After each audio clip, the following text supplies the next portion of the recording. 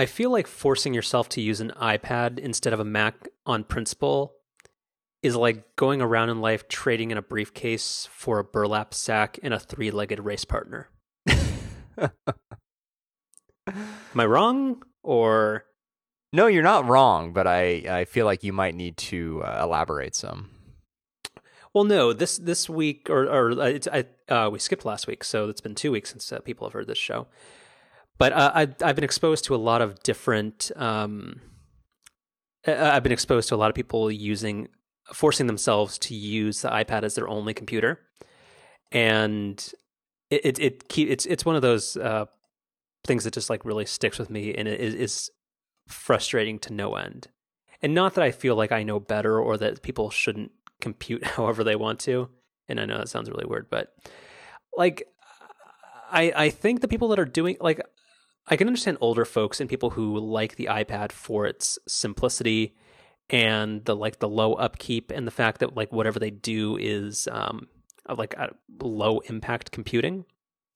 But there's a lot of people who in the technology community and also like some podcasters and stuff who force themselves to use the iPad as like their primary computer as like some like weird like badge of honor because they proselytize about it having all these advantages, but in a lot of ways it sounds like it's just a huge pain in the ass, and they're contorting their workflows to try to fit this very limited product. There's two things that stand out to me about this. The first is exactly what you just said, which is people who feel like they have to force their workflow into using the iPad. Like it's one thing if somebody just kind of naturally has a profession or a lifestyle where the iPad fits them, although my kind of second point gets into that too, but I think it's super, super crazy for people to want this or to have this need to try to fit their life around the iPad. Like I just don't get that at all. And then the second thing is it's just hard for me to relate to, even for the people who seemingly have a job or a lifestyle where the iPad does naturally fit, because I'm not that person. Like there's just a 0% chance that I could ever do my day-to-day job on an iPad. And not only my job, but also just the kind of like managing the rest of my life. Like I just don't think there's any way that I'd be able to efficiently do that on the iPad. So I guess a lot of the like frustration that I have with people who do that is I guess have just a lack of a connection with them. Like I just can't really put myself in their shoes. That's very, very true. And it's that again for me the sticking point or my difficulty with it is that it's almost entirely elective. Like most of the people like will admit that there's a better tool for the job, but for whatever reason they want to make it seem like the iPad's a better choice. And I don't want to knock on the iPad. It has its place, but it just seems like it's not really worthwhile. And the part that kills me is that a lot of these folks will they'll say that either like the Apple Smart Keyboard or some other type of like keyboard case combo is the secret to productivity. But then when you think about what that extra bulk, if they say that the reason they like the iPad is because it's so portable and light and flexible, once you add all these accessories that make it somewhat more tolerable, it ends up weighing the same or more than the comparable like MacBook Pro. Yeah, that was going to be my next point too, which is I forget which keyboard case that I sent to you a couple of weeks ago. I forget which one it is. I think it's the Logitech one. Is it the good-looking one? It's not important. One of the there's actually not many of these things, but one of the there's tons of these things that are both a keyboard and a case all in one. Well, yeah, like that's what I have for my Air 2. Like I have the Logitech Type Plus cover. The Logitech Create is a very popular one as well. There's the iPad Smart Keyboard. There's I was thinking specifically of iPad Pro versions that use like the Smart Connector. But I guess you're right that in general there's a lot of keyboard solutions. Yeah, but you're probably thinking of the Logitech Create. Yeah, I think that's the one that I'm thinking of. But I sent to you some numbers that I kind of looked at, which was if you take the weight of the Logitech Create, and I think this even applies to even if you just look at the Wi-Fi only version of the 12.9-inch iPad Pro, but certainly the one with cellular because it's a little bit heavier.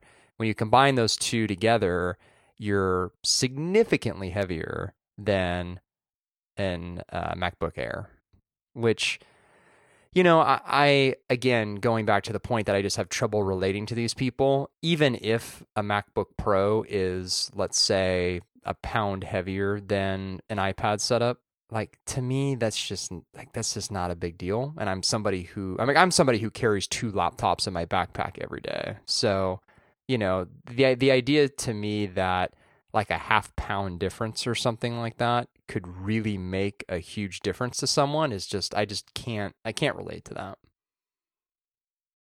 Yeah, I mean, I think overall, like it these same people that are doing this, like it's like the people that vote libertarian. That is to say that they're trying to make a future happen that's not actually here, and that isn't the world that we live in. You're just itching to do the political podcast. I am, and we'll discuss that later. And even though it sounds like we're going to have another week gap, but I think September is going to have to be it because we delayed it. Yeah, well, yeah, I say we should clarify to folks that, you know, we made it clear that there was the possibility that we would do a political podcast and then decide just never to post it. So that is not what happened last week. We did not do the political podcast and then just decide not to post it. It has not happened yet. That very well could just be you covering for for what let's allegedly could have been a catastrophic podcast that we decided not to release, and only the NSA will have heard it. There's no evidence of that. Yeah, but I do want to, and I apologize to everybody that this normally we try to begin this with non-technology stuff, but no such luck this week. Yeah, we try to stay away from the tech stuff here. Really, I thought 2 weeks ago we were really successful at that. Yeah, that was unintentional, but yeah, we'll see how things go. But I do want to take this and turn it just a little bit in like the iPad as being kind of the antithesis of successful multitasking and good computing.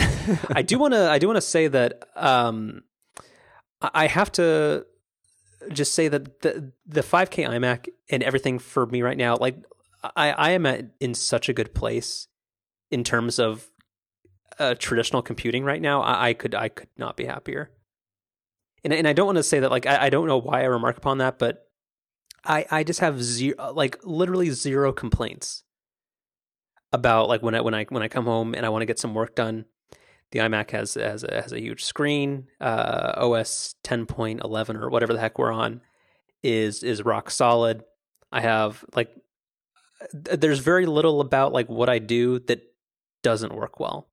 The things are pretty solid. And that's what I guess makes the iPad so frustrating of people who try to shoehorn everything through like 4 different applications, and you have to switch between this and that, and you can use this dongle and all this stuff. Whereas I don't know, the iMac it's a damn fine computer, and I am left wanting nothing.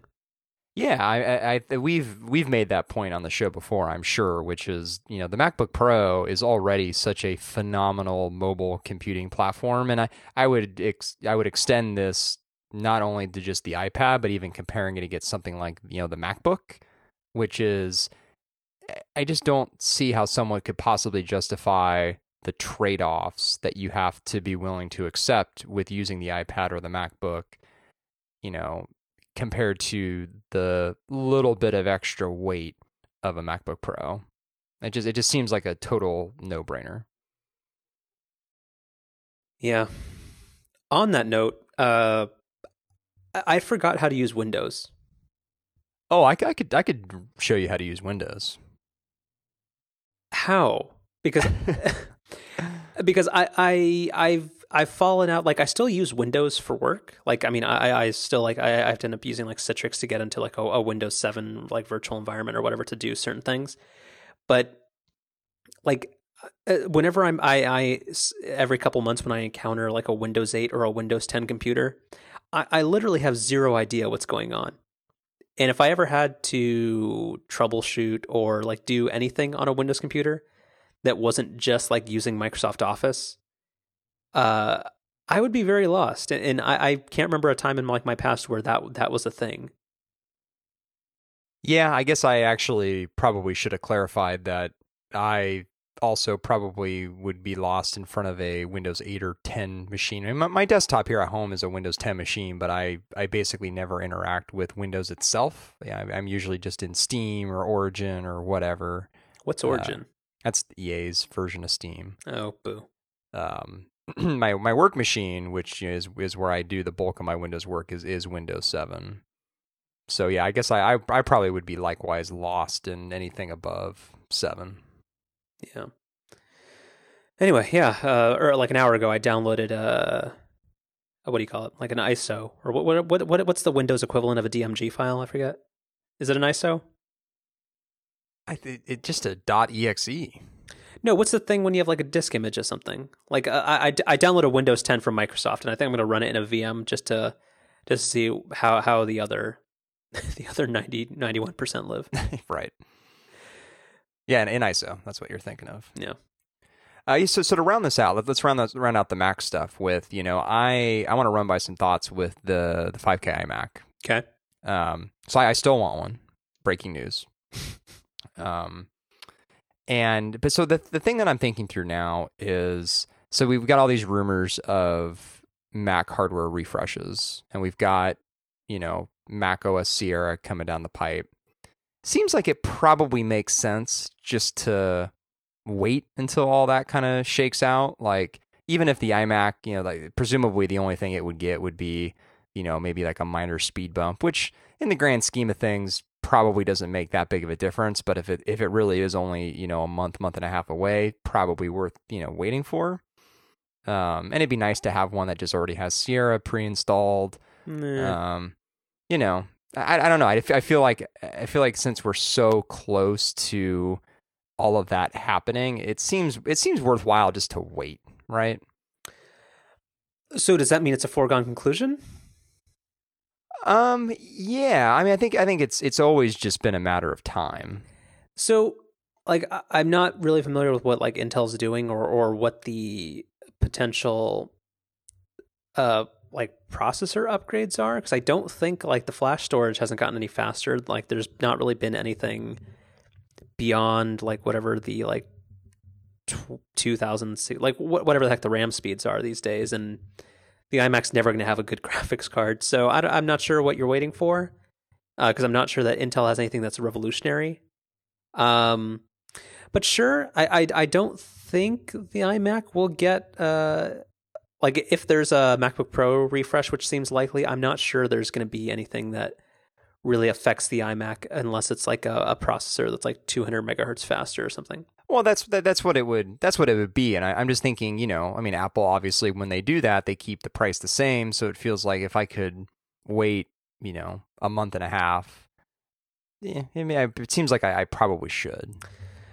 My only counterpoint would be that there's always something new. Oh, I mean, totally. But I mean, I guess the other thing too is I'm going to be out of town for like 3 out of the next 7 weeks or something. So, there's that. But the iMac is very portable. True. That is, yeah, that's a good point. It's TSA friendly, or sorry, what's yeah, TSA friendly. I think it'll fit in the overhead bin, I think. Yeah, there's no 3-ounce liquids or anything in it. Well, I don't know. Isn't there like the LED displays? Isn't there some type of? Or are we beyond that now? No. Yeah, the airport dogs don't mind. Okay. Yeah, I'm thinking like, I mean, also too, like, I don't think it's going to happen because the rumors don't seem to be pointing this way. But if they do go the direction with these new MacBook Pros, which I think we should just get into next, like if they do maybe have some type of like Retina external display that they connect to, Like I'd at least want to see kind of like what that setup is to see if maybe that would be But better. would you? Because I don't like if and again we'll delay this because I do have something else. But if there was an external like 4K or 5K display, I don't understand how that would really affect the decision, because I think that's only a display that really would like spur a purchase from somebody who's like who has a Mac Pro or is doing like professional video or something, because there's no way that it would be compatible with your Windows machine, and it's still like I don't know that. I mean, because I can promise that. Well, but like the cinema display that I am sitting in front of now, it's certainly not advertised as being compatible with anything other than MacBooks, but I mean, it works fine with my Windows desktop. Well, but in terms of like throughput and that kind of stuff, pushing that many pixels at a 60 hertz refresh rate, it requires some level of proprietary connectivity. Right. And so I don't think I have the expectation that that's what's going to happen. I don't know. I would not feel confident with my purchase if I knew that there was new Mac hardware coming down the pipe. Okay, that's sensible, but I'd bet you a clubber that I'm in the right. No, you probably are right. Yeah. Let's get into the MacBook Pro stuff. So Mark Gurman is he's back in the loop now at Bloomberg. He ran both a MacBook Pro story and an iPhone story since we last spoke. I don't know if we'll get to the iPhone stuff. It's not all that interesting. The MacBook Pro stuff is more interesting to me.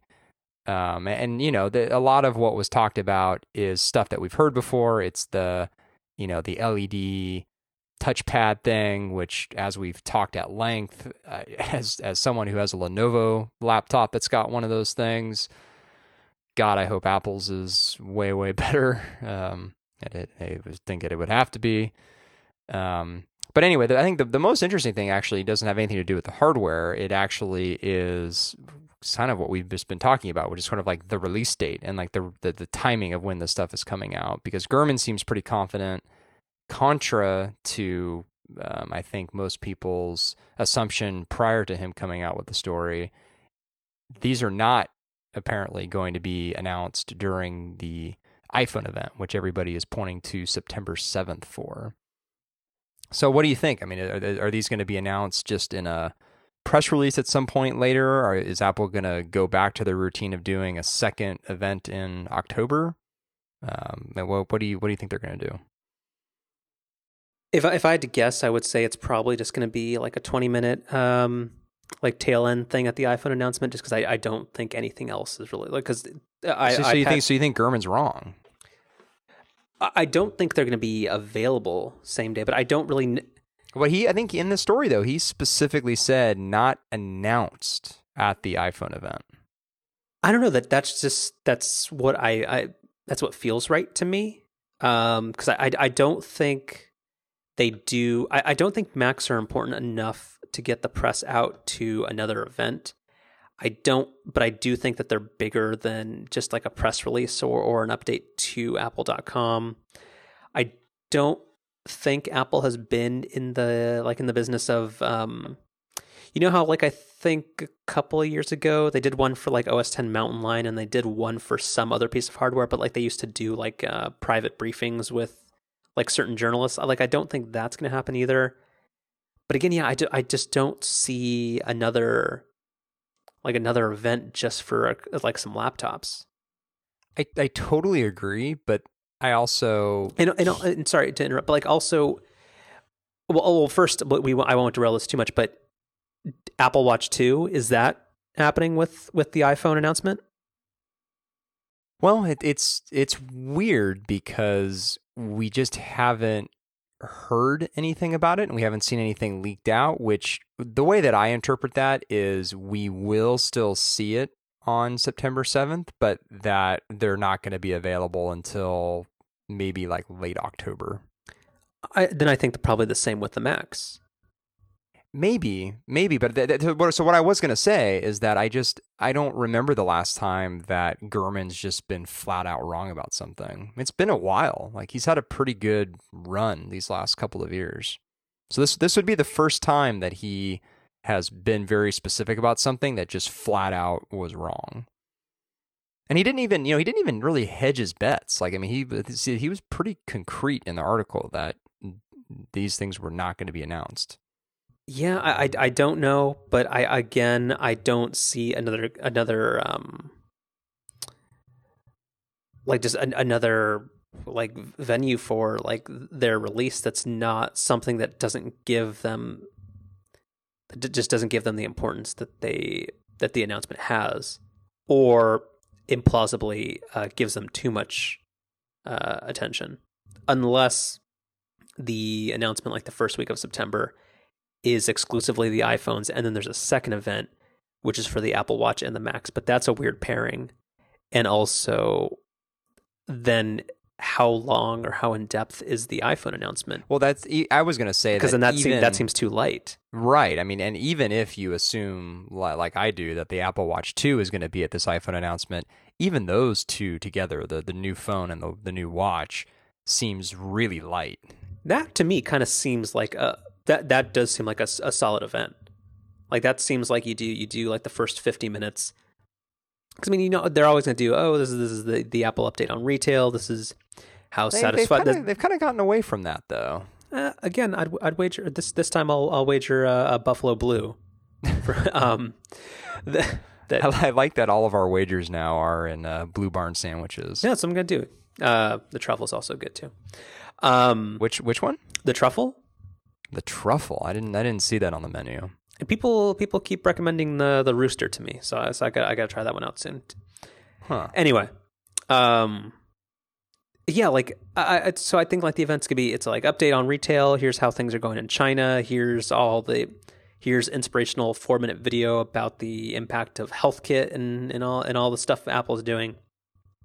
Tim says some stuff. Phil comes out, talks about the iPhone 6s, DS, 3D. And they talk about that for a half hour, a couple of demos from vendors and that kind of stuff, and then Apple Watch, and then 15 minutes on Max. That feels right. I know I'm probably wrong, but again, just what's the alternative? Yeah, no, I'm in complete agreement. It just feels like betting against Gurman at this point is ill-advised. Yeah, people want to bet against Hillary too. Sorry, I don't even know what I mean by that. Sorry. Yeah, you're grabbing at straws here. Yeah, you want that political podcast bad. I do. We've got a long list. We've got a long list of stuff here. Oh, we don't have lists. This is all completely off the cuff. This is a fireside chat between two. A team of rivals. That phrase is overused. It is, but again, I'm just everything politics today. Yeah. No. Old Hickory. 21st Amendment Brewery in San Francisco here. They you don't like them? No, but they have a beer that's called Fireside Chat, which I thought that's a good use of that phrase. You are right. Every time I see the phrase like Fireside Chat, like at a tech conference, I just want to throw like my MacBook out a window. It's because they're pulling back the kimono. Oh God, yeah, that too. They're doing a deep dive before they put it all in the parking lot. Do you want to talk about business meeting jargon? Because I can go on for hours. No, oh boy, I could go on for days. What? Yeah, we'll circle back. Yeah, we'll get the WebEx conference room started. Fucking WebEx. Don't. All right. No. We want to go down the WebEx road? No. No, because that brings up some sore spots from today. Okay. The wounds are too fresh. We've talked at length as to why enterprise software is so shitty, but WebEx holds a special place in I'll say one quick thing about WebEx, which has been particularly egregious, lately is so the most recent update, at least that our company's rolled out. I don't know if we're on like the most current version or how our updating cycle works, but anyway, one of the newest versions of WebEx. So they have an Outlook plugin, which is actually really nice, really nice, where you can add a meeting to a calendar invite. Really handy. Well, this update that they just pushed out, or that again, at least that we just got, it now defaults when you push that button. The default is to set up like a conference where like you're a host and you're expecting lots and lots of people to attend. So it does things like it mutes everyone by default, which is just just super, super great. So now I have to like have a couple of extra clicks when I use that plugin to make sure that it's just linking to my personal room so that it just acts like WebEx should act. Because you really should only be using like the conference functionality in very limited circumstances. Yeah. Not day-to-day meetings. Mm-hmm. Anyway. Where are we? I forget. Have we started the show? No, we were talking...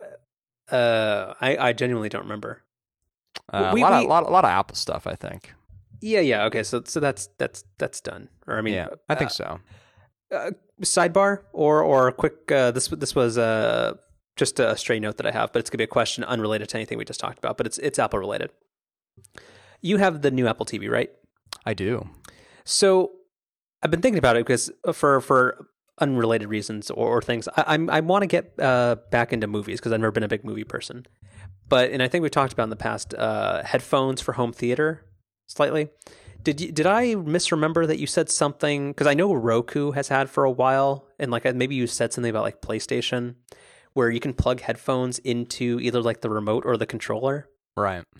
Is that a thing with Apple TV, or did I misremember something about that? Yeah, so what you're referring to that I do is, so with my PlayStation 4, which I'll use as my Blu-ray player, the DualShock controller that it comes with has just a headphone jack, and whenever you plug in headphones to it, what it does is it mutes the sound from your TV system and just starts piping the audio through the headphone jack. So if I'm watching a movie late in the evening, I can just listen to the movie on my headphones, which is great.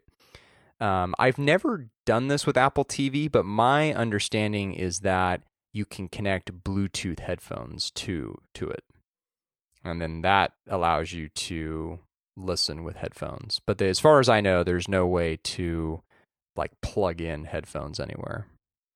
Unless you plug in headphones to like your receiver and then run some long, but that you don't want to do that. Okay. I assume, but I'm not positive about that, but I believe you can do that with the new Apple TV.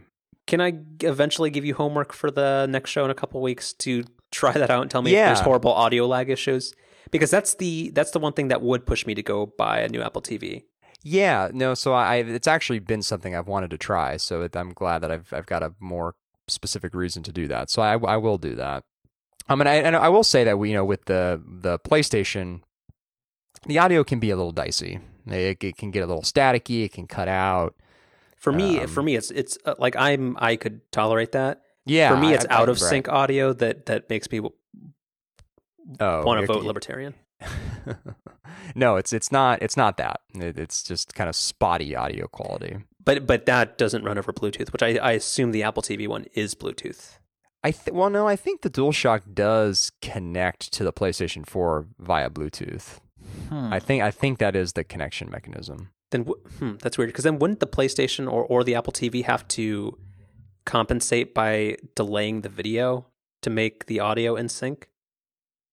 I don't think there's really that big of a lag in Bluetooth audio. It's just just Beats headphones that for some reason have some weird delay. Well, like whenever if you're running or you're doing something with your phone, don't you always like you pause the music and I think it's like a 3/4 of a second delay from like when I hit pause and when the audio stops playing.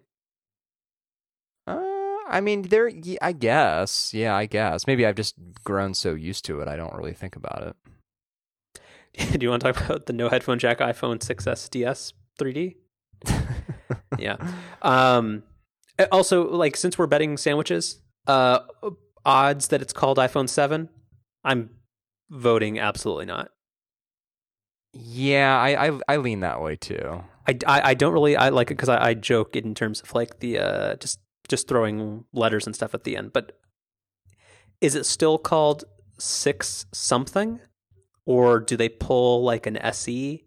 I just strongly don't. I just don't think, since it sounds like it's going to be a minor improvement, I don't think it carries 7. It kind of feels like they're getting away from the numbering convention, and so to me, this feels like the opportunity to now do that on the iPhones. But is it though? Because remember when with the iPad, they were like, "Oh, it's the new iPad," and they're like, "Oh, people don't like this at all," so it's back to numbers. Well, because the new iPad was objectively a horrible name. I mean, I assume they can come up with something a little more creative for the phone. When they did iPad Air, it went to iPad Air 2 again, and whenever there's an iPad Pro 2, that was years ago. But again, like they go back to the numbering, because people have to know if they have the best one or the latest one. Yeah. I mean, I guess so. The problem would be, right, if you get away from the numbering convention and you do go with a different name, something other than just iPhone, then what do you do going forward? You have to come up with a new name like every year. That seems a little crazy. Yeah. And I don't think that you would come up with a new name this year and then like start the numbering sequence over again. Where like this year is the iPhone X and then, next year is the iPhone X2. Like, I don't think that'd be weird. iPhone Model 3. Yeah, maybe. I honestly think, I just think they should just go iPhone. I don't think they can, just because since Apple has just that their business model is based on keeping the old version around. I just don't think they can, because it's too difficult to differentiate the product, and then that makes it incredibly obvious that somebody's buying something that's out of date rather than just thinking like it's mid-range, because you know how like they slot it down one year.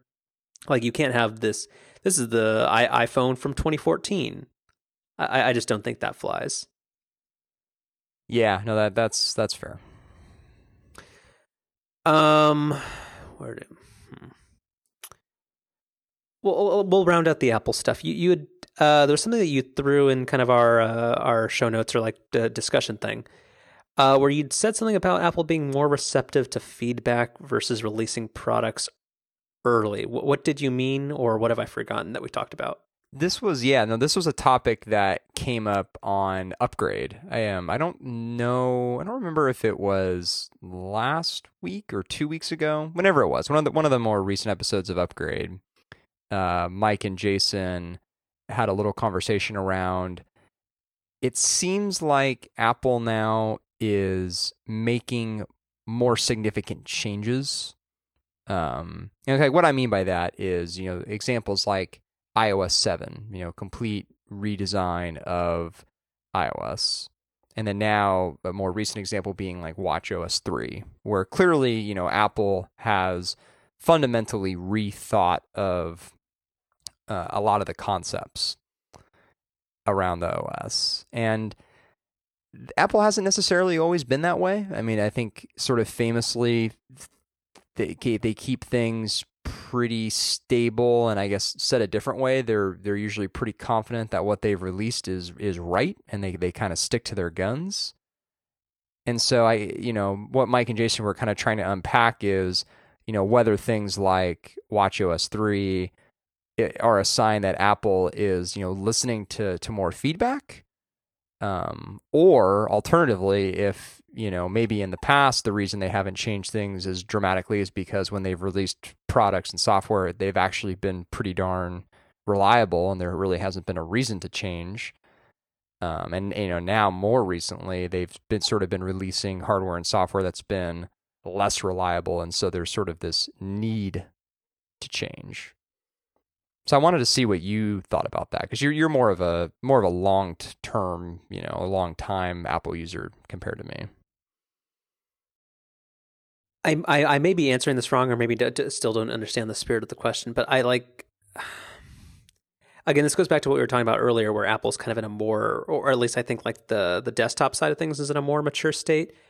But I also think that means that there's this unnecessary drive to iterate when it's not necessarily required, but also that certain things they do take a more cautious approach because it's more important to their business. Like that's why you generally don't see very radical changes with the iPhone. Like, does that make sense, or am I still not totally grasping the question? Well, so I guess let's I keep using watchOS 3 as the example, which is also the example Jason and Mike focused on. And so I'll ask it a different way. So, clearly watchOS 1 and watchOS 2 are just not where watchOS needs to be. Mm-hmm. So, and it seems, at least at first glance, that watchOS 3 more is where watchOS should be. So is watchOS 3 more of a response to the negative feedback that Apple's received from watchOS 1 and 2? Or is it, simply a function of the Apple Watch was released too early and watchOS 3 is basically what watchOS 1 should have been? Okay, I get it. So I think it's all the above.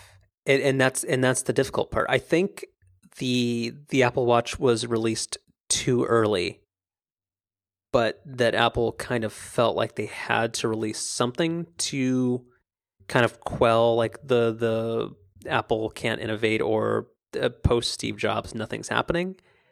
So I think it was released maybe earlier than they would want to, or alternatively that Apple didn't realize that it needed more work. And I think Apple, that watchOS 1 and watchOS 2, which was heralded as something that was going to fix most of the issues, but did almost nothing. All it did was add a couple of annoying features like time travel and a couple, or whatever the thing where you spin the crown and it shows irrelevant information. Is that it? I think so. Yeah. Yeah. Like I think the watch is unique in that they probably released it too early just for business reasons, and also because before watchOS or before the Apple Watch came out, even though it wasn't very good, Android Wear had already been out, right? Yes. So I think if Apple had given it like an extra year in the oven to kind of like to bake a little bit more, I just think that they probably felt they didn't have that luxury of getting behind and not kind of capturing mind share. And I know Apple's like we want to think of them as a company that doesn't respond that way, but I also think that that is kind of what they felt, and that Pebble and Android Wear and all these kind of things they had an opportunity to kind of define what wearables could be. And Fitbit, I mean, is even there still doing pretty well with that. Like the Blaze is surprisingly popular. I think Apple just felt like they had to be there. So in that case, they did release too early. But I think that watchOS 3,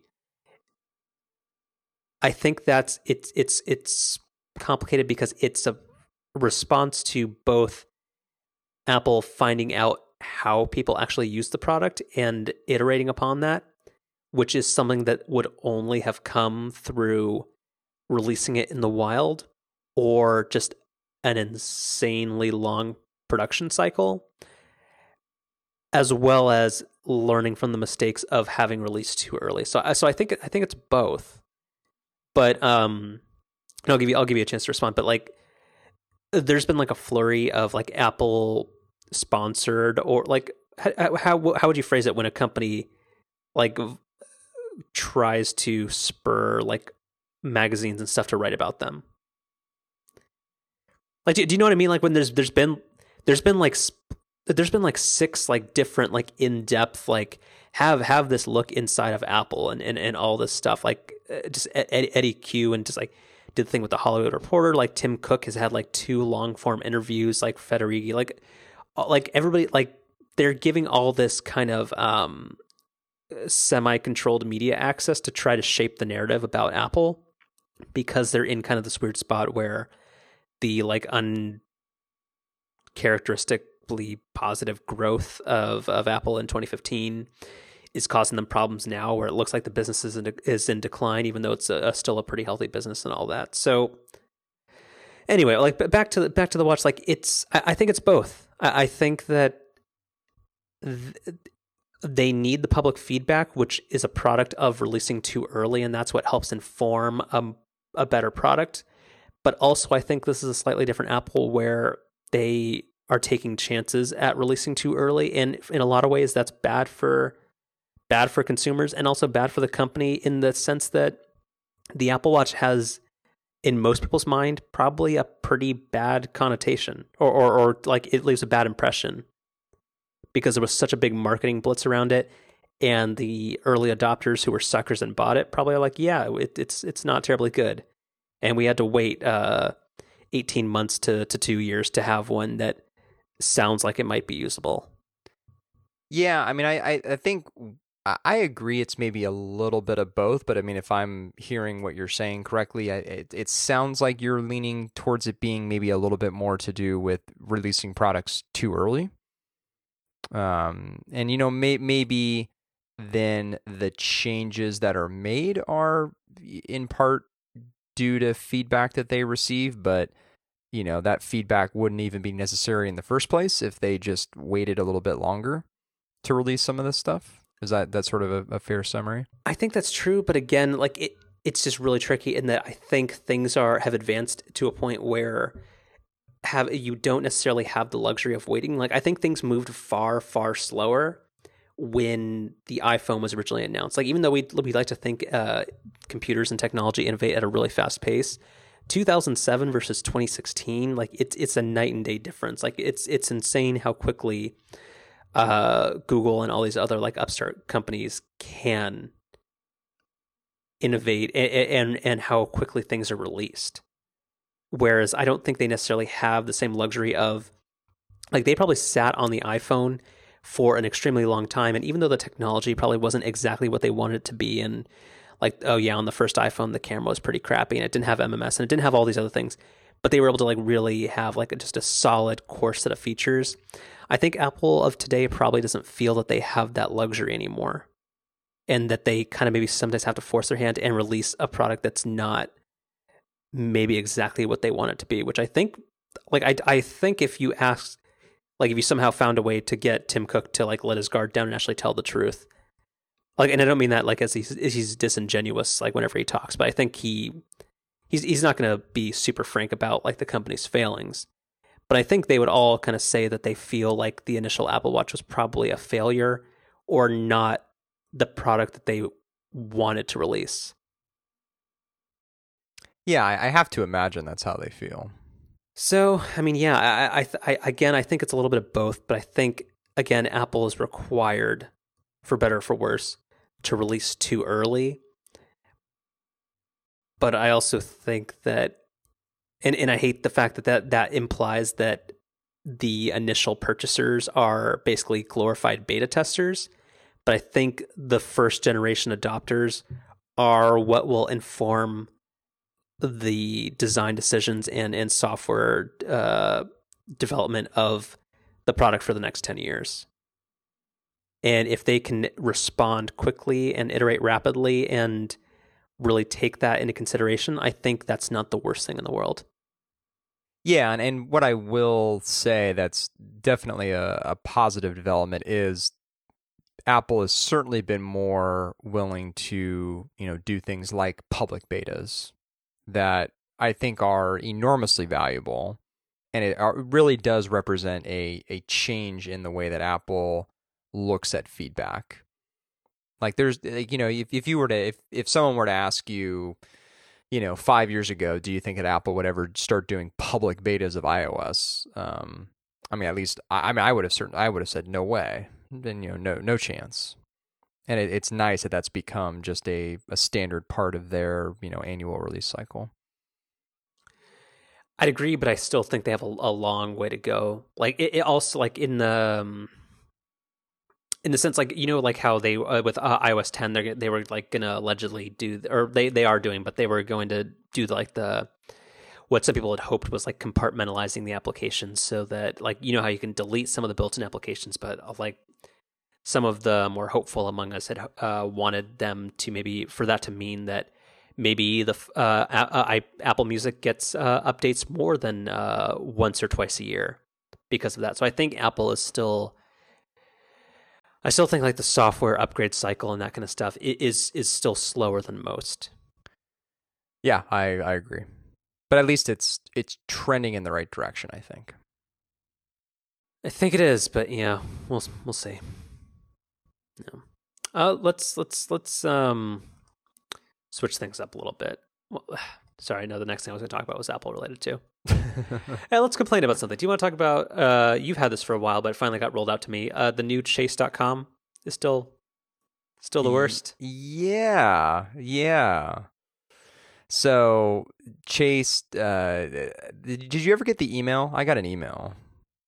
I got 2 email newsletters warning me or bragging. I don't know which one it was, if it was a threat or it was informing that the new Chase.com was coming and that it's gonna be the world's best thing. Right. But it's a fresh coat of paint on the same limited crappy website. Yeah. I mean, Chase's website has never been very good.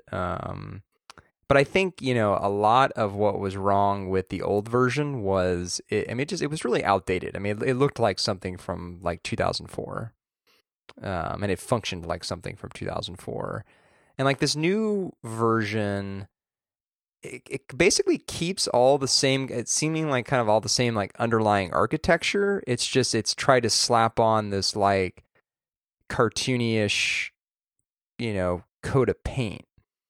So it's like tried to bring this modern look, but it kind of fails at that, and it also doesn't really fix any of the like underlying problems that the old version had.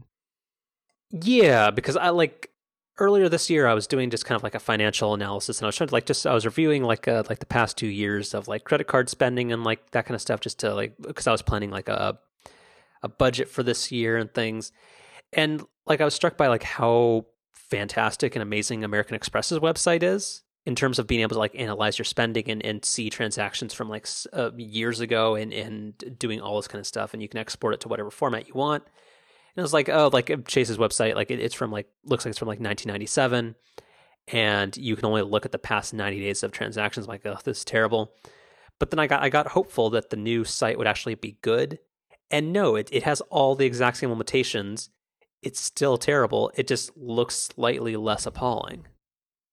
I actually really don't like the way that the new website looks. In some ways, I think the old one looks better.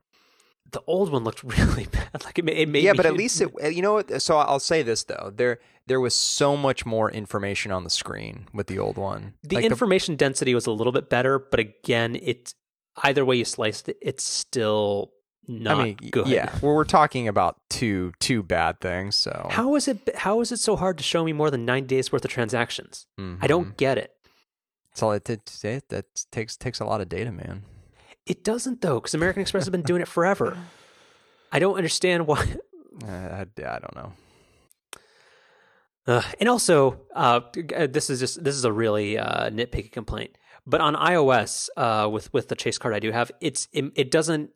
Like, because American Express will send you real-time spending alerts regardless of whether or not the charge that you made was an Apple Pay transaction versus just one that was like Spotify charged you $10. Right. Chase does not do that unless you manually go into the app and specify an alert. And I literally had to do one that says, if a charge is greater than $0.01, send me a push alert. And it's so half-assed, and it looks way worse, and it just frustrates me. Yeah, I know. I've considered switching my banking to them too, but no, I know. One of the main reasons I haven't is because then I have to deal with that stupid website, not only for a couple of credit cards, but also now for cash. And I know that you, for undisclosed or unpublic reasons, private reasons. That's what unpublic means. Yeah. It's a different way of saying it. Aren't a big fan of what do you call them? Bank of America. Yeah. But their website, it's not great. it's not American Express good, but it's not Chase bad, and their mobile app is not the worst. It took like 2 years to get Touch ID, but Chase is kind of the bottom of it's the absolute worst. So no, so I wouldn't. Bank of America's website is okay, and yeah, their app is really good. I still think that getting cash out of the ATM using Apple Pay is still pretty darn neat. Have you done that yet? I still haven't. I there is an ATM that I pass every once in a while, but the problem is on Apple on my Apple Watch, I don't have my debit card loaded on it, and I'm too lazy to enable it. Yeah, it's pretty cool. It's nice not having to take your debit card out. Is it you just tap your watch and you enter your PIN and you like? Are there transaction limits, or is it the exact same as just using your card? No, as far as I can tell, it's the same as using your card. Nice. I should probably do that right now. Yeah, it's nice. Cool. Yeah. So what else we got? Yeah, that was just a big disappointment because you'd mentioned that you got the new. I'm like, oh, maybe there's hope, but no, it's still shit. There's never hope. There's never hope. Actually, well, let's do a. Hey, do you want to have our elections podcast? No. What does our Polls Plus say about? It's rigged anyway. We're going to be restored to law and order. Okay. Yeah. Law and order. Crooked media. We'll lock them up. That part pissed. Oh yeah. Okay. Yeah. Save it for. Okay. Yep. Moving right along. Even though I don't like this is a technology focused episode, I'm not going to devolve into that yet. No, not yet. Let's pivot a little bit. Do you have as much hate for EMV transaction time or like chip cards as everybody else does? Because I feel like this is one of those. I don't love it, but I think this is like getting like such like a weird amount of like hate in our culture that it perplexes me. It's annoying. I don't think it's something that keeps me up at night or something that I think a lot about. But yeah, I mean, it's certainly an annoyance. Although, I mean, so there was the big update, right, that went out a month or two ago now, and I mean, I've noticed a pretty significant change. Like, what update? Sorry, there was some big update that went out by one of the big payment providers or one of the companies that distributes a lot of these, EMV readers or terminals, I guess, and the processing time has been significantly reduced. I have not experienced that. Yeah, like I mean, like at Target, this last weekend I noticed that the chip read a lot quicker. There are a couple of shops that I go to near my office where I've noticed that the chip reading seems to be quicker. So it does seem to be improved, but still not as quick as the old swipe. Yeah, it's still for me. It's like a solid like 10 to 15 seconds to for the charge to go through, and that is fairly annoying. I haven't noticed a difference in like this alleged like it's like fast EMV or whatever the new firmware or whatever the heck it's supposed to be is, but yeah, I don't know. Like I just hope, or well we'll transition this a little bit. I am hopeful that EMV and all this stuff is just a stepping stone and a catalyst for actual like NFC and phone payments, that people will say like this is dumb and this is annoying, and that will accelerate people turning on the payment terminals to actually support tap payments. Because totally. I'm already over chips. I want everything just to go NFC.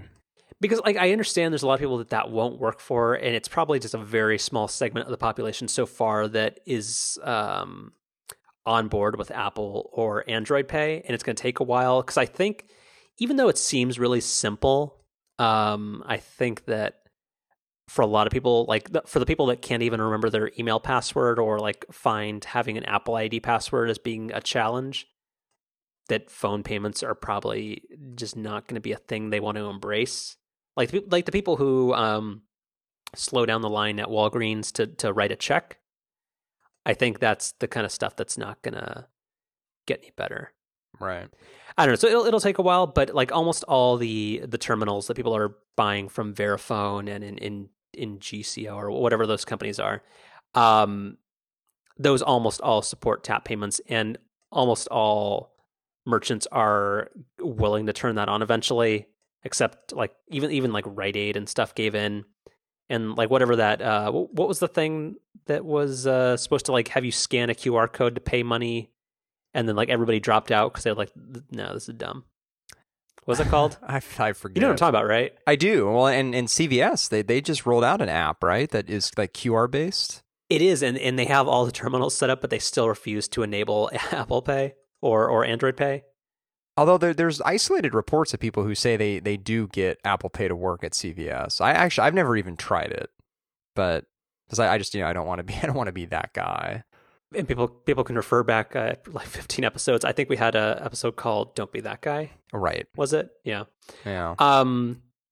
MCX. It was called like Merchant Exchange or something. Yeah, that's the one. Or no, Currency. Currency. Well, yeah, which was from MCX. Right. Yeah. That's what it is. Gosh, it's amazing that these names are so hard to keep track of. They're so intuitive. Yeah. But people should check out the Joanna Stern had a good video at the Wall Street Journal about chip payments, because one thing that she brought up that does make sense is that whenever you leave your card in too long, and I pride myself on never leaving the card in too long, is that it makes this like horrifying like angry beep at you. But yeah, one of my skills as an adult is to have my card in only for the exact appropriate amount of time. Yeah, that sound it makes is terrible. Yeah, it makes it like sound like you broke the law and the NSA is coming for you. But right. Really it's just saying don't forget your card. But I'm not going to forget my card because I'm a damn adult. Right. A quick side note, I tried installing Windows 10 in the middle of this podcast, and it says your PC ran into a problem and we'll restart it for you. And it's been doing that for 10 minutes. Nice. Yeah. Welcome to Windows. Yeah, it has a QR code that I can scan, even though I'm on a computer. Right. Yeah. No. The blue screen of death has really gone 21st century between the emoji and the QR code. Yeah. Can you tell me some? This is gonna be a question I have for you. That's all, and this is in your my wheelhouse. Yeah, your side of the pond. What's right? Yeah. What's your side of the bay? What's the deal with this game that I've been hearing nonstop about? What is No Man's Sky? Yeah, I figured this is what you were going to ask about. Yeah. This is even if you're not into video games, which you famously are not, this is a really interesting story.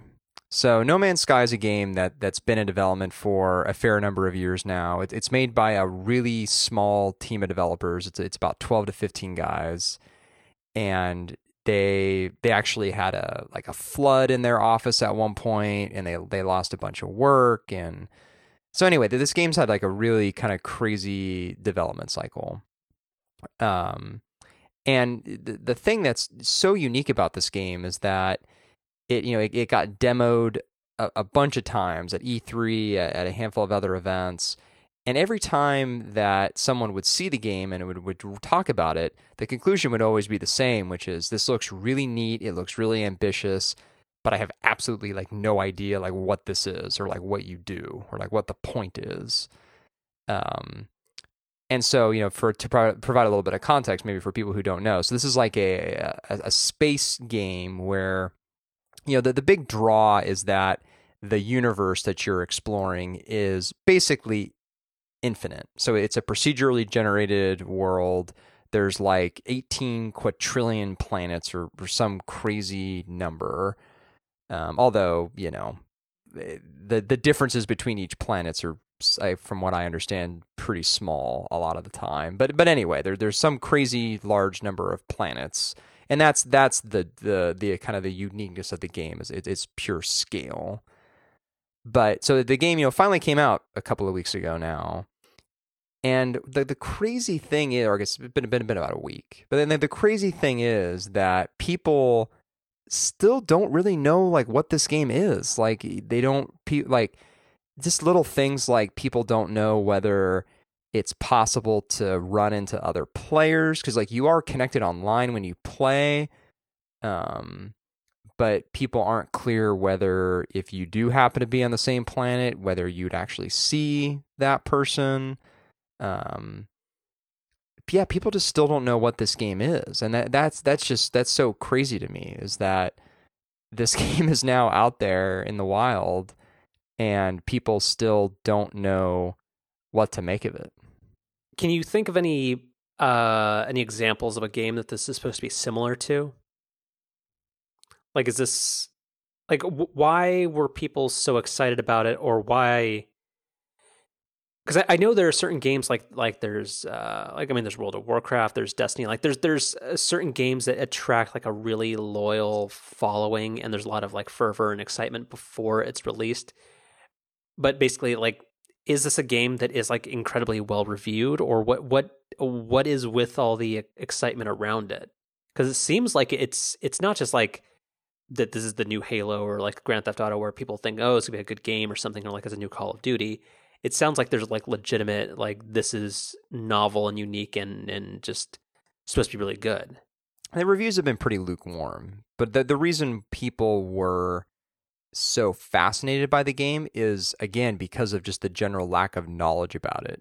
You know, but entertainment now, you could put movies, TV shows, video games, you could put just about any form of entertainment now into this category where because of social media and just the general flood of promotional material that we're surrounded by every day, everything that comes out is almost a known quantity before it even came out. Like, you know, movies are a really good example where between early screenings and trailers and TV commercials and social media postings, if you were to gather all that stuff together, like you could have a really good idea of what a movie is before you ever see it. And video games are that way too, with demos and with E3 and with publishers having their own events. Like stuff is it's hard to surprise people, and it's hard to keep things a secret. Whereas like No Man's Sky was just this totally unknown quantity. And I think what people were hoping for is that there would be like some big reveal. Like we would all get this game and it'd be like, oh, this is what this game is. And there'd be some, you know, big twist or some big hook. And the reality's been, no, it's a game that you sort of just go planet to planet, you gather resources, you explore, you upgrade stuff, and then you go to the next planet and you do the same thing over again. And that's kind of all there is to it. So you do not sound excited about this game. Well, so I have purchased the game for the PC. I just recently purchased it. Have not yet had a chance to dig into it, but I'm curious to see it for myself. Like I'm going into this fully expecting to be disappointed, but I have to see it with my own two eyes. Got it. Yeah. So yeah, it's a really interesting story. And I think it's such a classic example of just unrealistic expectations, just really having no chance of being met. Can you think of another game that? Oh yeah, you asked the same thing. You asked that. Did I? Well, you asked a version of that question, like what game is this kind of like similar to, or wasn't there a game called Spore? In like. Yeah, no, that actually. So yeah, you're not the first one to make that comparison. That has been a comparison that's come up where similar in the sense that the scale was really unique, kind of just the general ambition was really unique, and sort of the kind of just like what do you do? Like, well, what is the end game? Like, what is the purpose was also sort of unknown. And then the Spore came out, and it was a similar kind of thing where it's like, oh, like, yes, technically there are like these millions and millions of species, but they're all just sort of minor variations of each other. And then like when you get into the game, it's like, oh, this is just sort of like a standard, kind of base building kind of thing. Yeah, I don't know. There really aren't a lot of other great comparisons, I guess, because you don't see the strategy that they took on this game being replicated a lot. Like there aren't a lot of movies, TV, or games that try to shroud themselves in that much secrecy. And I don't just mean like, I mean, obviously like the latest Star Wars movie, like they try to keep the plot under wraps. Like I don't mean stuff like that, but like just like fundamentally like what something is. Like there aren't many examples of that I can think of. So I apologize if you've already answered this, and I wasn't listening or something. But who is this from? A major game developer, like, or are these people with like a verified track record or something, or is this just like an indie thing that got a lot of press? Like, who's the developer? Yeah, so I was trying to think of their name this whole time, and so I looked it up. So it's Hello Games is the name of the developer, and Sony published it. So there's the Sony name backing its distribution, but in terms of developing it, it's just Hello Games. And I'm looking at them. They are a small indie developer. And I'm looking. I mean, no. I mean, they really. They did a game called Joe Danger, which was popular amongst a lot of people, but wasn't like a Halo or anything like that. And that's I'm looking at their Wikipedia page. That's all they've got. So I don't know. I think in a lot of ways the blowback that people have been giving this game is sort of it's kind of their own fault. Like all they needed to do was be a little bit more articulate about what this game was and what it wasn't. But isn't that like playing the game?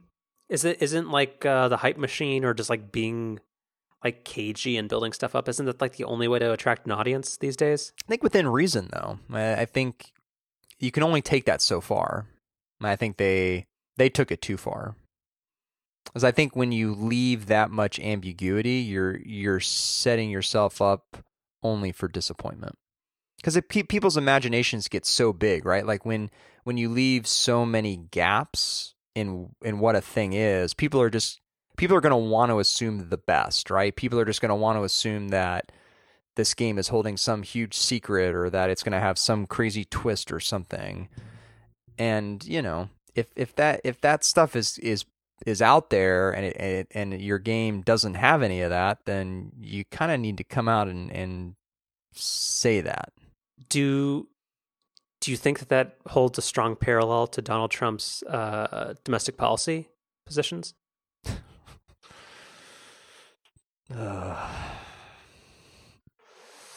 Okay, right. So, sorry. I actually think that's insanely accurate. Yeah.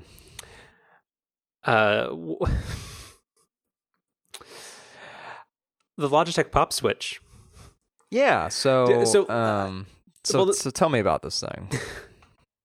I'm not actually sure. I saw it. It seemed cool, but apparently is because you have your Hue lights, right? You didn't uninstall them. You're still fairly satisfied with them. Oh no, yeah. I'm all in the Hue lights world now. Living the dream. Uh-huh. Yeah, apparently like the Pop Switch is supposed to be like some type of like control thing that tries to simplify home automation, and it's compatible with a lot of the different protocols.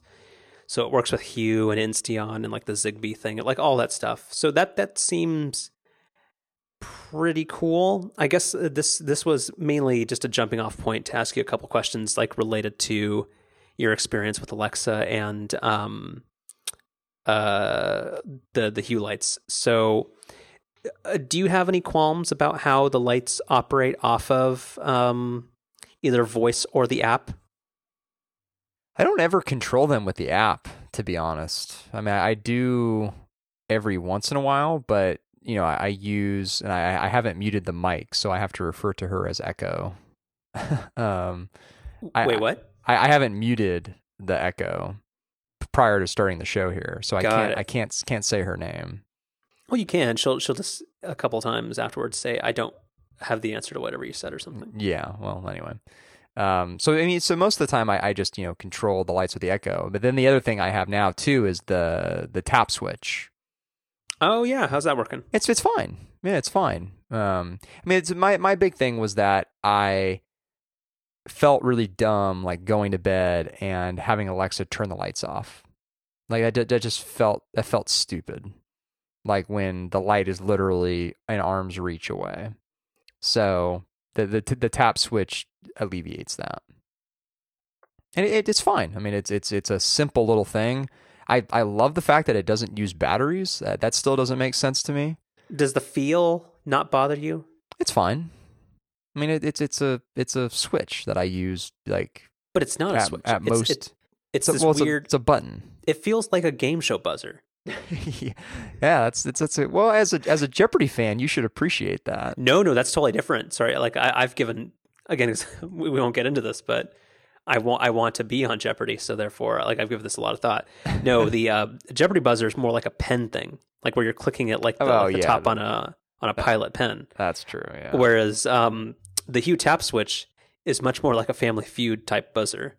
Yeah, I mean it's fine. Like again, like the fact that it doesn't have batteries and like harvest its own energy from you pressing the switch, that's pretty darn cool. That's novel, but the only thing that makes me like want to knock that is that while they might think that means, oh, you never have to replace batteries, in all sincerity, the protocols and everything that it relies on will probably be dead before. If it had batteries, then the batteries would have died. Probably. So they're solving a problem they don't need to solve yet. They could have waited a few years on that. Yeah. I mean, yeah, it's fine. I mean, the things that you told me about it before I got it are disappointing. I mean, the fact that you really can't just set it up to be an on-off switch. I mean, like you can. You have to set up like 4 different scenes, and apparently like one of them has to just be off. Otherwise, you're going to drive yourself insane. Yeah, I mean that's the thing is like you can't. So there's 4 buttons on it, and you can't just simply say, "Hey, like with this button, turn this light off." Like the big one can't just be on or off. Right. Like like it can, but like can it? Well, it can only do one thing. Oh, yeah, no, that's right. So right, each button can only do one thing, and that one thing it can do, it can do on off, but it's just you have to set up a scene where like it can't just be like clicking it again does the opposite. It just does nothing if you click it again. Yeah, right. Yeah. So, but I mean, really, all I use it for is my bedside light here, and tap the switch and it turns off. So in that sense, it just works. as you're famous for quoting. What is that from? Oh, was that the thing about the Macs? I think that was just a Steve Jobs thing, right? Just on stage, like one of his things was it just works. I actually don't remember. I think so. It's an Apple his thing for was sure. Boom. Well, I mean that's the thing, of course, but those the videos that always come out, either the day of or the day after, where people just stitch together all the adjectives that the Apple executives use during the event, like those never really get old. Every time I find those really amusing. Yeah, they're pretty good, kind of. But yeah, the whole thing about the Logitech Pop Switch that I wanted to get to is like a month in. What's your opinion on Alexa? I really like it a lot.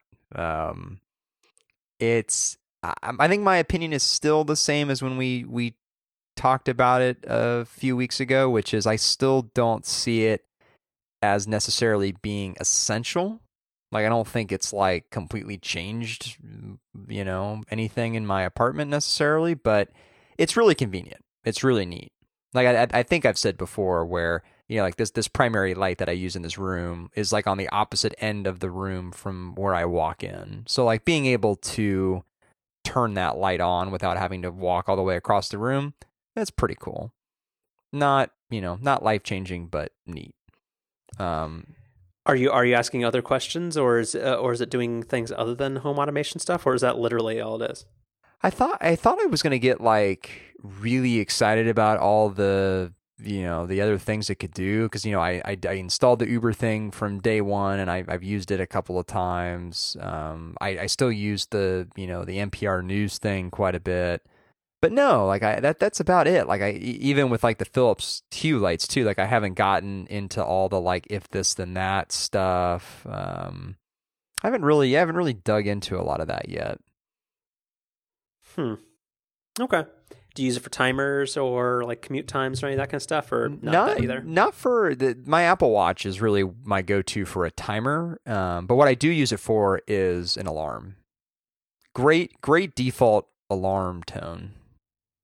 It's relaxing. No, yeah, that's a good point. Yeah, really good alarm tone, and I do think that part's really convenient. Like as I'm going to bed and I'm thinking like, all right, what time do I need to get up tomorrow? Okay, I need to get up at 7. Like that is really convenient just to be able to say, hey, Miss Echo. So I'm not gonna say her name. Set my alarm for whatever. Like that's pretty cool. Miss Echo. Okay. Yeah, that's one way of doing it. Right. Okay, cool. And the last thing I wanted to talk about was, do you think Alexa should talk? What?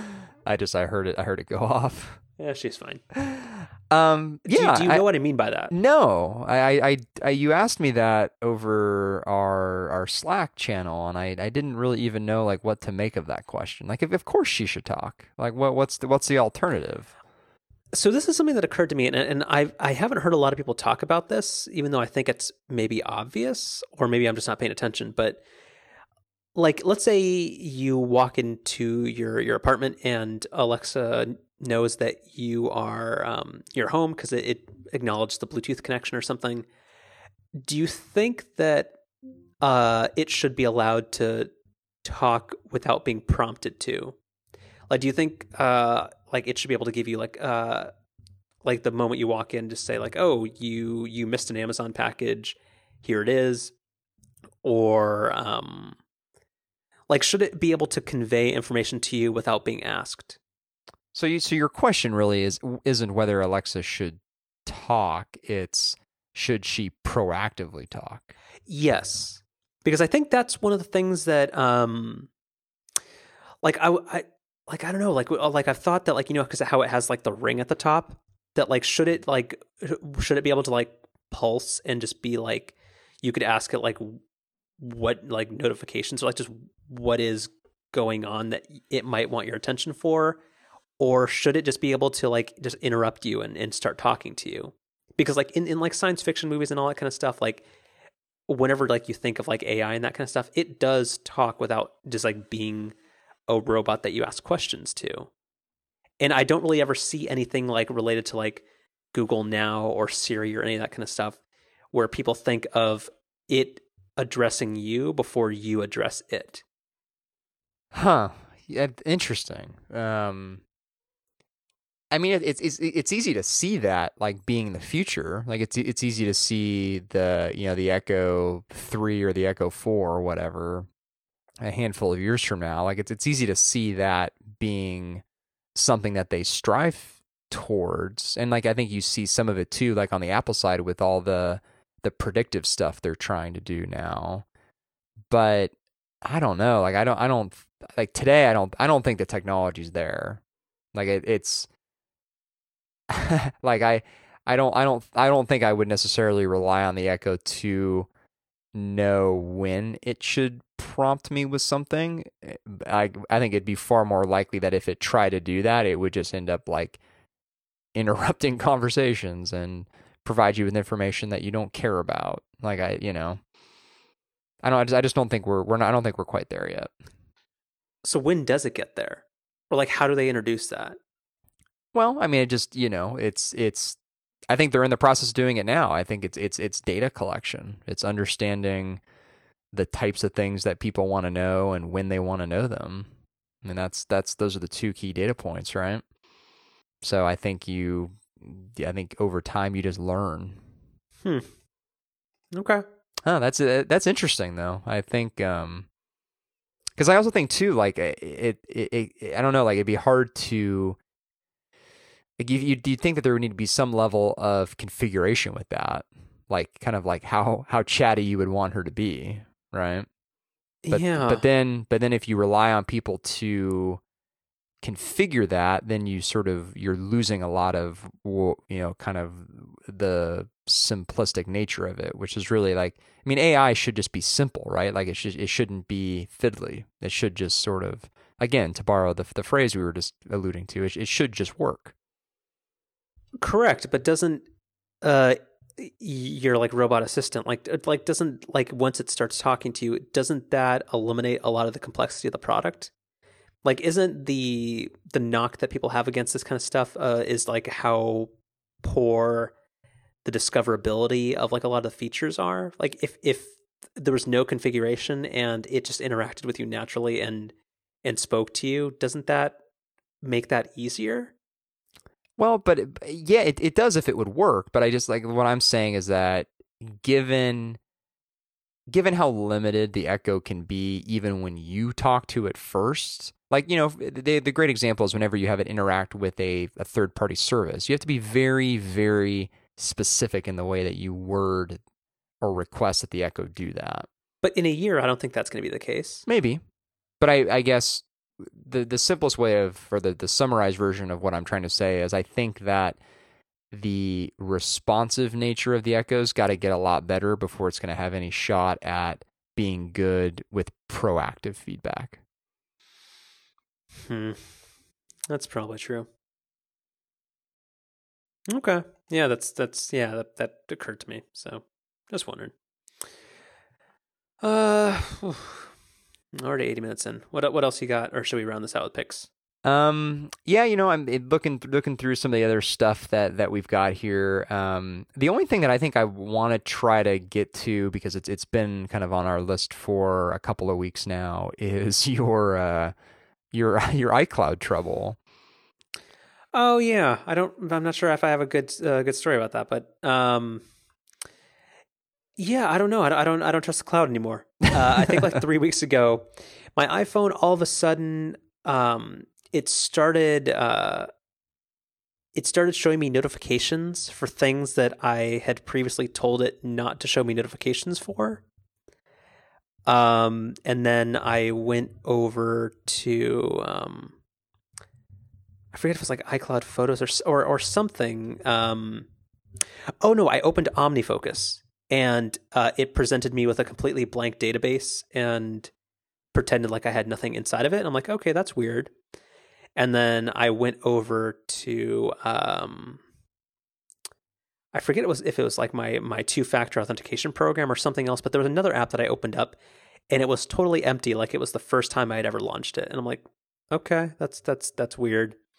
And then I opened up the Photos app and all my iCloud photos were gone. And then I turned iCloud photo library on and off again. And then only like 40% of my photos came back. So I don't trust my iPhone anymore. So that's cool. And it's been fine for the past couple of weeks. Like, and I say it's been fine in the sense that I haven't lost more data than I already have. So I guess that's saying something. But yeah, I don't know. And then that kind of freaked me out. So therefore, I put everything into airplane mode, I pulled the Ethernet cable out of my iMac, and I backed up my the offline photos database, so I didn't lose anything literally. And then I just backed it up to Google Photos, and then I was like, yeah, I'm not so cloud happy anymore. I'm probably totally jinxing all of this, but that's the one part of iCloud I've never had trouble with is the backup piece. Like that's always worked really, really reliably for me. Well, the thing is, like my iPhone backup still says it happened at 3 a.m. Like that's fine, But again, what is it backing up? Because since you haven't restored from it, you have no way of verifying the backup is accurate. Well, yes and no. I mean, I guess I haven't validated that this specific most recent backup is works, but I mean, I've now used an iCloud backup on the last, well, I mean, however many iPhones we've had, 3 or 4 new versions of the iPhone since iCloud backup became a thing. I mean, that's how I set up every new iPhone, was with an iCloud backup, and that's always worked fine. Well, yeah, I mean, I don't know, but for me, like it was very terrifying, and I my iPad is fine, which is weird, and it doesn't really seem like much data is missing from the cloud itself. But no matter how much I sign in and out of iCloud or try to fix that, it still doesn't restore stuff to my iPhone. So I just don't really know. But I also don't want to like really like nuke the iPhone and try to start from scratch, because then I'm going to lose all my text messages and everything else. So I don't know what to do. But yeah, I that forced my hand, and I finally ignored all my privacy concerns and tried Google Photos, and Google Photos is amazing, and I think everybody should use it. So this has backup capabilities as well from your iPhone? It does. You just open it up, and it backs up everything automatically. It uses Google's like machine learning in the cloud and that kind of stuff. So even if you haven't tagged anything, like I can still type in like dogs or like pizza, and it finds all the stuff for it, which for me, since I have 14,000 photos, finding things from the past can be very challenging. Like, have you ever do you have a lot of photos on your phone? Oh yeah. How easy is it to find something that was like from 3 years ago? I mean, I don't know. It's not too bad. Like, how do you do it? Because they removed the thing where you can search by location. So that was like the one workaround I used to have, like in iOS 6. I don't know. Like it just seems like it's very hard to get back to things. Whereas like Google Photos, I just type like Healdsburg, California wine, and it finds everything based on the geolocation and what it thinks the pictures of, and it's fantastic and it's perfect. I usually just sort of scroll through. And that's the thing, like, I mean, that's fine, but like for finding like that one photo that's like, and the problem, what kills me is that the iOS Photos application, it doesn't have like a slider or something that tells you, it doesn't help you narrow it by date much. Like there's no way to really like quickly jump to like May 2011. Mm-hmm. So you're just scrolling forever. Right. So I don't know. Yeah, I mean, I don't trust my phone anymore, and now Google has all my life's memories. So yes, this month's going great. Yeah. All right. Picks of the week. Sure. Okay. Me, you. Whoever. All right. So I have taken one of your recent recommendations. And recently purchased the Bose SoundSport wireless headphones. Oh, cool. How do you like them? Love them. They're great. And I'm actually not using them for when I run. I still have the Powerbeats 2 headphones for that, which I'm still really happy with. But the SoundSport have basically become like the headphones that I use like everywhere else. So like when I commute, when I'm just around the apartment, they become sort of just like my just regular headphones. And you know, I what I've really found is that wireless headphones have their serious drawbacks in terms of delays that we've talked about and audio quality, but it really is just tough to beat the convenience of not having a cable. Just little things like doing chores around the apartment, like doing dishes, like again, commuting, like all that kind of stuff, like just really great to not have a cord going to your phone. So and they're incredibly comfortable. They stay in your ear really well. Yeah, I've been really, really happy with them. They sort of replaced in a lot of ways the SoundSport 2 around ear wireless headphones that I had purchased back in January. Those are still fine, but the whole I'm not a huge fan of the around the ear headphones. Like they're like the QC35s that I have, like when you're traveling, when you're like on a plane, I think that's where it makes sense. But like just general everyday use, I don't necessarily like using the around ear headphones a ton. I'm sorry, what's the model you're talking about? I guess the SoundLink. I think I said SoundSport again. The SoundLink 2 around ear wireless headphones. We had talked about those when I bought them. Because I remember I had the first version that had like that crazy Bluetooth dongle thing. The AE2Ws. Okay. Yeah. So those are basically the QC35s, just without any the noise canceling, without the mediocre noise cancellation. Yeah, right. And so like again, like those have a time and a place, but like I don't like those type of headphones for like everyday use. I just prefer earbuds, and that's there really have never been a great pair of wireless earbuds that I've seen, but I think the SoundLinks are sort of the first ones. They're very good, and the sound quality is probably the best I've ever heard. Yeah, it's really good. Yeah, so good. I'm glad. Yeah. Which color do you get? Just the black ones. Nice. Yeah, damn near impossible to find. Really? Yeah. So when I went to buy them, Amazon was sold out. There's a Bose showcase store in the Westfield Mall here in San Francisco. They were sold out. But Best Buy, not in store, but Best Buy online had them. So weird. Yeah, it's really weird. They're like, if I go to Amazon now. Yeah, they don't have neither color is in stock. Yeah. For there's somebody offering a pair for $599. Nice. Classy. These reviews are not even 3.5 stars. Yeah, I finally got off my butt and I wrote a negative review of the QC35s. And I feel justified. Yeah. I genuinely hated those headphones. Just like because they were uncomfortable and the noise cancellation was so much worse than the QC25s. Yeah, I know. Are they still uncomfortable like 3 months in? No, they're okay. They're, again, not headphones that I would wear every single day, all day. Like I could say that my QC15s, I could say that. Like I could just wear those all day, every day. And they'd be fine. QC35s, not so much. But again, like I'm willing to trade off a lot for the convenience of wireless. Like the more and more that I use wireless headphones, like I'm willing to put up with a lot for that convenience. Yeah, I get it.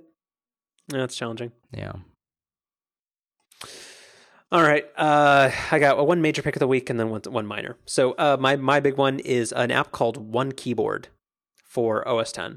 One Keyboard. Oh, yes. for the I think you're thinking of Mac OS. For OS X, yeah. It's a neat application that has a very narrow function, but what it allows you to do is to pair your iOS device to your Mac over Bluetooth and use the keyboard of your Mac to input text on your iOS device.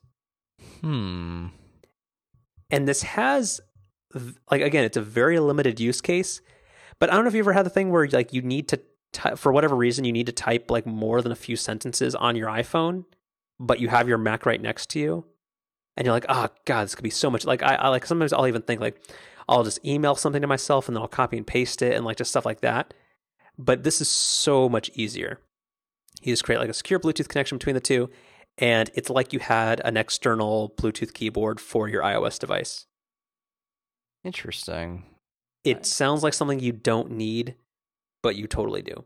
Yeah, I mean, I guess the biggest use case of typing between devices like you described would be iMessages, but I mean, there's already iMessages in OS X, so I just do that. Yeah, but it's like some apps, like I don't know, like I mean, I get it. Like I guess I could see how this would be convenient, but yeah, I'm trying to think of like what some of the big examples for me were. Like, because there were like two things this week where I I don't know, but it's very good, and it's narrow use case, but it's $10 that is very well spent. I'm surprised this is something that works. It works insanely well. It seems like this would be violating some App Store rule somewhere. And it's in the Mac App Store, so it's somehow making do with the sandboxing. Right. Yeah, so recommend it. And then the minor follow up. This is a follow up to a previous pick of the week a couple months ago. Airtable, my my like online databasing / Excel sort of like cloud thing that I very much enjoy. It got a native-ish application for OS X, which is good. So it's no longer just like a tab that's just always in your browser. You can now have it as a separate application. It's kind of like Slack in the sense that it's basically just a web view wrapped in like a macOS application, but it's still nice. And they added one new feature, which I really like, called grouped records, where you can like group a database or a sheet based off one particular type of criteria. So it's very good. And if anybody hasn't tried Airtable yet, I highly recommend it. Yeah. Something good keeps getting better. Very good. And then before we finish this up, so we will not be on next week. But the week after that, we will be talking about the future of this great nation. Are we going to do it for real this time, you think? We are, and we're going to release it for real No, we're going to release it no matter what. Okay. Yeah. Maybe. Except we reserve the right to not release it. We'll send it to Allison Janney. Let her preview it. Yeah. I think she's available. I think she would do that for. I don't know. She's back. She's back in the spotlight now. She's so cool. I know. She really is. So I don't want to make the show longer than it has to be, but like she's one of those celebrities where like just you think they're probably like just really cool in person. Yeah. And it seems like a genuinely good person. Yeah, I completely agree. Yeah. Secretly kind of like the best character on that show. Yeah. I really need to rewatch The West Wing again. Yeah. It's been for me, like, because I know you did a thing in college where you either rewatched it or you just watched it for the first time, but I haven't seen it in like a good 10 years. So I watched it for the first time all the way through in college, and then I rewatched it all the way through maybe like 3 years ago. Mm-hmm. So still pretty recent for me. It's good. It's really good. It's it's a little sappy at points and a little over dramatic at points, but yeah, I assume there's probably a lot of segments with soaring music and stuff like that where you just like this is a speech that doesn't need to be here, but that's part of the fun a little bit. It is. No, it's my favorite show of all time. So I mean, what else? Wow. What else do you want me to say? Although, yeah, the West Wing, no doubt, best show ever. All right. Cool. Well, enjoy the week off next week, and prep your best Trump impressions. Will do. All right. We'll see if we can get Crooked Hillary to be a guest.